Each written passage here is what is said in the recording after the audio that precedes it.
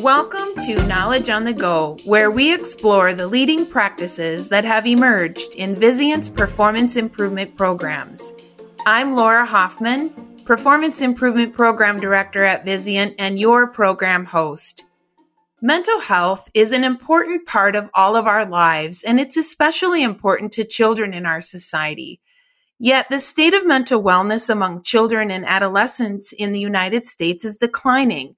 In fact, the CDC reported that pre-COVID-19, 1 in 5 children were diagnosed with a mental disorder. And even more astounding is that only 20% of these children received care from a mental health provider. Fortunately, technology has exploded in the area of mental wellness, and here to talk to us today about some really innovative digital technologies available specifically for addressing pediatric mental health is Vizient's own Technology Program Director, Dr. Joe Cummings. Welcome to the program, Dr. Joe. So happy you could join us today. Thanks for having me, Laura. I really think that digital technologies can be incredibly helpful for your performance improvement initiatives, so it's definitely worth delving deeper into this topic. I'd like to start by asking, what exactly do you mean when you say digital technologies? As you know, digital care is a really hot topic these days. In fact, I just saw a recent survey of hospital C-suite execs where they said that digital care is where they expect their largest hospital budget increases this year. So you can think of digital technology as the enabler of digital care, and it's just kind of an umbrella term that encompasses all of your technology products that are primarily computer or software based. So some examples would include things like telehealth, the EHR, patient portals, artificial intelligence, maybe even smartphone apps, and a whole category of products that the FDA classifies as software as a medical device. Some more specific examples might include things like mental health related computer games, virtual reality, interactive chatbots, and prescription digital therapeutics.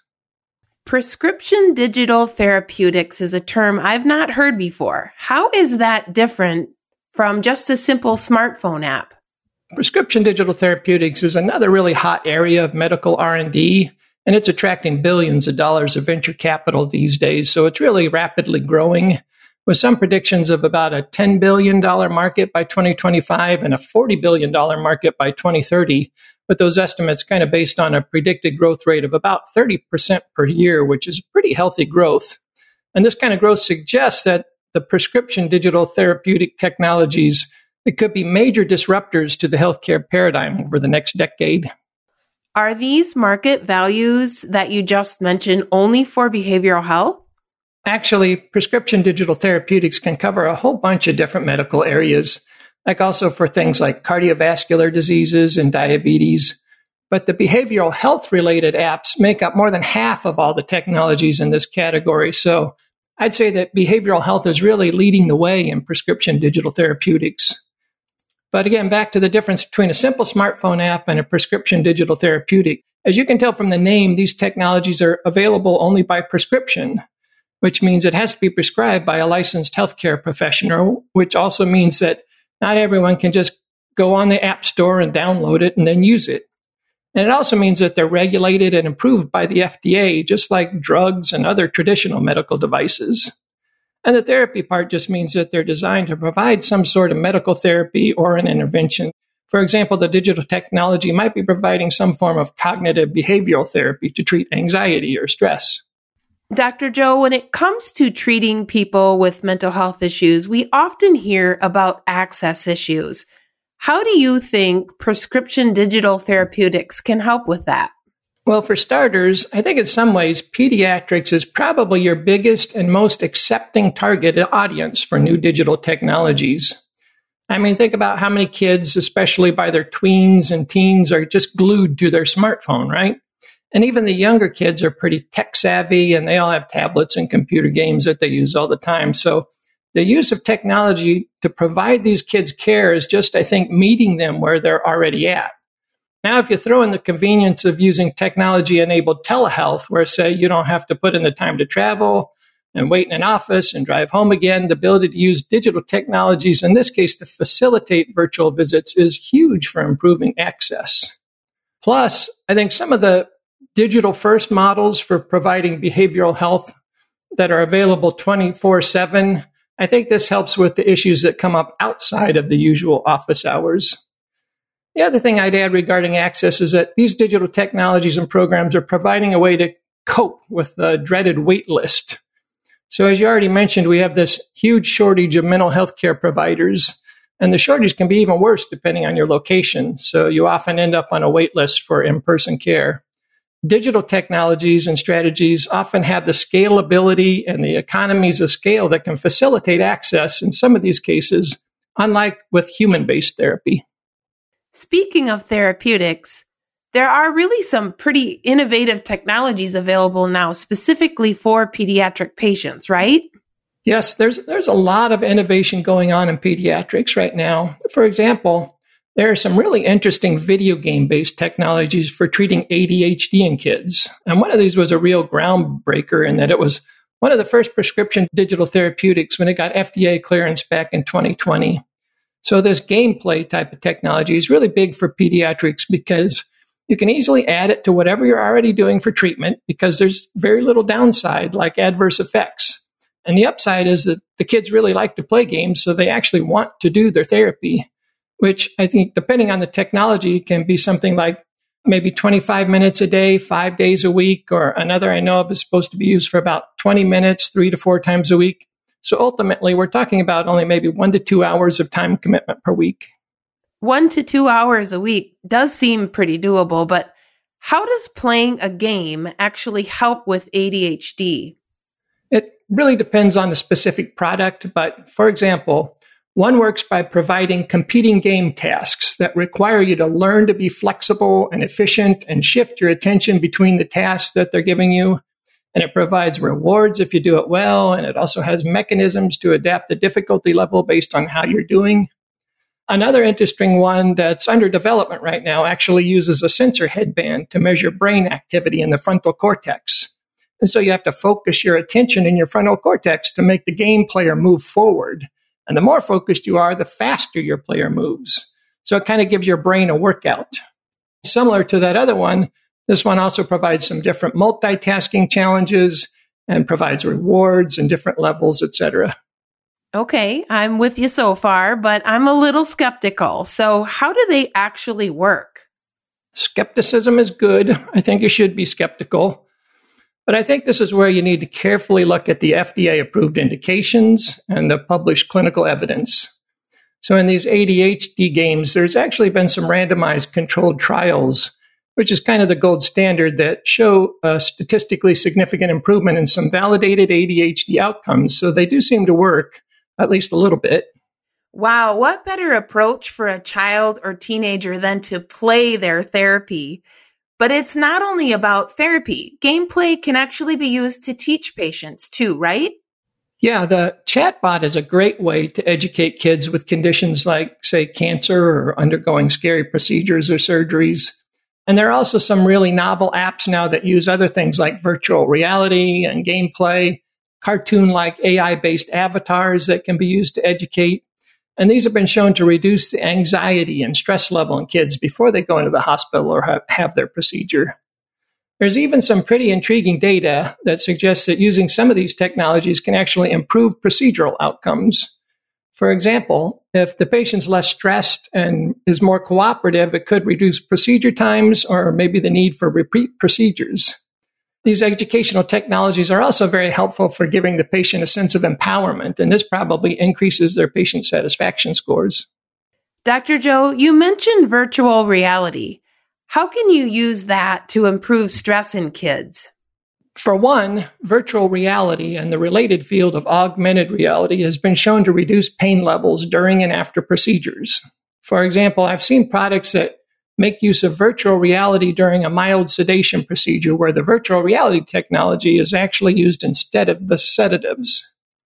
There are also some virtual reality applications where you put the headset on kids and you start up a game and it provides a distraction so that, for example, they don't notice the needle before an injection or a blood draw. These technologies sound amazing. I'm a big advocate for improving health literacy, and these technologies certainly do help with that.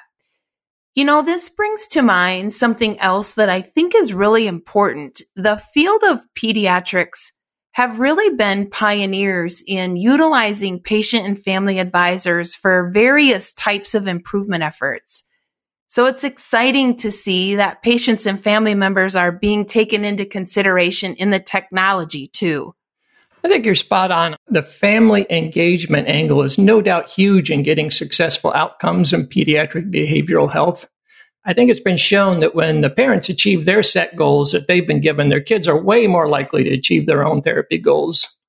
So just like the digital tools for patients, there are now a lot of digital programs and apps that focus on providing the education and insights and the skills to the parents or other family members. This can even include virtual counseling and therapy sessions for the family. And again, the virtual nature may help improve the participation by the family in this component, I think. Do you have any examples of including family engagement like this in pediatric mental health care? I think eating disorders might be a big one with a family engagement angle. So this would be a pretty high impact condition just due to the numbers of people and kids involved. But it's also important due to the high mortality rate involved too. I think I read somewhere that eating disorders has the second highest mortality rate of all mental illnesses behind opioid addiction. So it's very serious and cries out for some prompt intervention from professionals. So family-based therapies is one of the elements that you're using for eating disorders. It's pretty straightforward, I think, to provide this option in the home setting using a digital-first strategy. It's so encouraging to see parents and caregivers having the opportunity to get involved. At this point, I can't help but think about those situations where, despite the caregiver's willingness to get involved, there are going to be situations where the child or adolescent might need more intensive therapy. Are there digital technologies that can help with pediatric patients who might need more complex or more specialized therapy? I think we have to be a little cautious here because you don't want to get into the situation where, for example, a patient with major depression is only interacting with a chatbot for their therapy. But there may be a role for the cognitive behavioral therapy chatbot as an adjunct to care from a provider. So maybe it's just one of the tools that they're using in addition to in-person care. Telehealth may also play a big role in these cases, but we have to make sure it's also being done right with careful patient selection. So I've seen some digital programs for intensive online outpatient mental health services for kids where instead of maybe a once weekly in-person session, you might have multiple online individual sessions 5 days a week, and maybe also group sessions or family sessions that add up to multiple times a week. So with this kind of intensive counseling paradigm, you might expect to see a lot of missed appointments if it's in person. But I think the virtual model may increase compliance with attending all of those mini sessions. We've talked a lot so far about using digital technology for treatment of mental health disorders. And as I understand, there's technology available for diagnosing pediatric conditions too, right? Definitely. We live in the internet era. And nowadays, when people get sick, for most of us, one of the first things we do is go online to something like WebMD to check our symptoms and see what disease we might have. So mental health conditions are probably going to be no different. So there are apps and chatbots that you can use that they'll present a scientifically validated mental health assessment questionnaire that it then uses to make a mental health diagnosis. For example, for things like anxiety and depression. And hopefully they also mention some caveats that they're not always right. So they tell you to go see a real doctor if there's any question at all about the diagnosis you get. But there's also some really interesting digital diagnostic technology specific to pediatrics. For example, there's one FDA-cleared smartphone app. It's intended for the early diagnosis of autism, and it involves a digital caregiver questionnaire and an online physician questionnaire. And you also use the smartphone app to make some videos of the child's play and social interactions in the home. And all that kind of gets uploaded to make a diagnosis. And right now, the video part gets evaluated by a human, but there's also potential for that assessment to be done by AI too. What is the value of doing it with an app instead of just going to your doctor? So a primary care physician may not be up to date enough on the diagnostic cues, and this technology may really help some of them to increase their autism diagnostic accuracy. It's also based on an AI machine learning model that's been trained on a very large subset of patients. So this also helps to improve the diagnostic accuracy. Also, like we've been talking about, it's about improved access. So in some cases, there might be a long delay before you can get in to see an autism specialist for testing. But therapy really needs to be started as soon as possible to get the best outcomes here. So being able to get a definitive diagnosis right away in the primary care office may be huge. And also in rural areas or in people with socioeconomic disadvantages, it may be a way to get testing through your primary care doc or your pediatrician, where if they're referred to a specialist, sometimes that follow-up appointment gets missed because of various logistical or social determinant type issues. It's so exciting to hear about all the digital technology available, but this all kind of sounds a little overwhelming. So if I'm a clinician or a CEO or a CMO listening to our conversation, what advice would you have for me on where to start? That's a tough question because I think it's really going to depend on where they are now in their digital journey and also on what kind of resources they have available. But I guess in general, what I'd suggest is that it's now time to really get on board and embrace the transformation that's happening due to these digital technologies. And don't be a laggard on this. And I think if you do get on board, I really think there's going to be some competitive advantages to those hospitals that are early adopters of digital.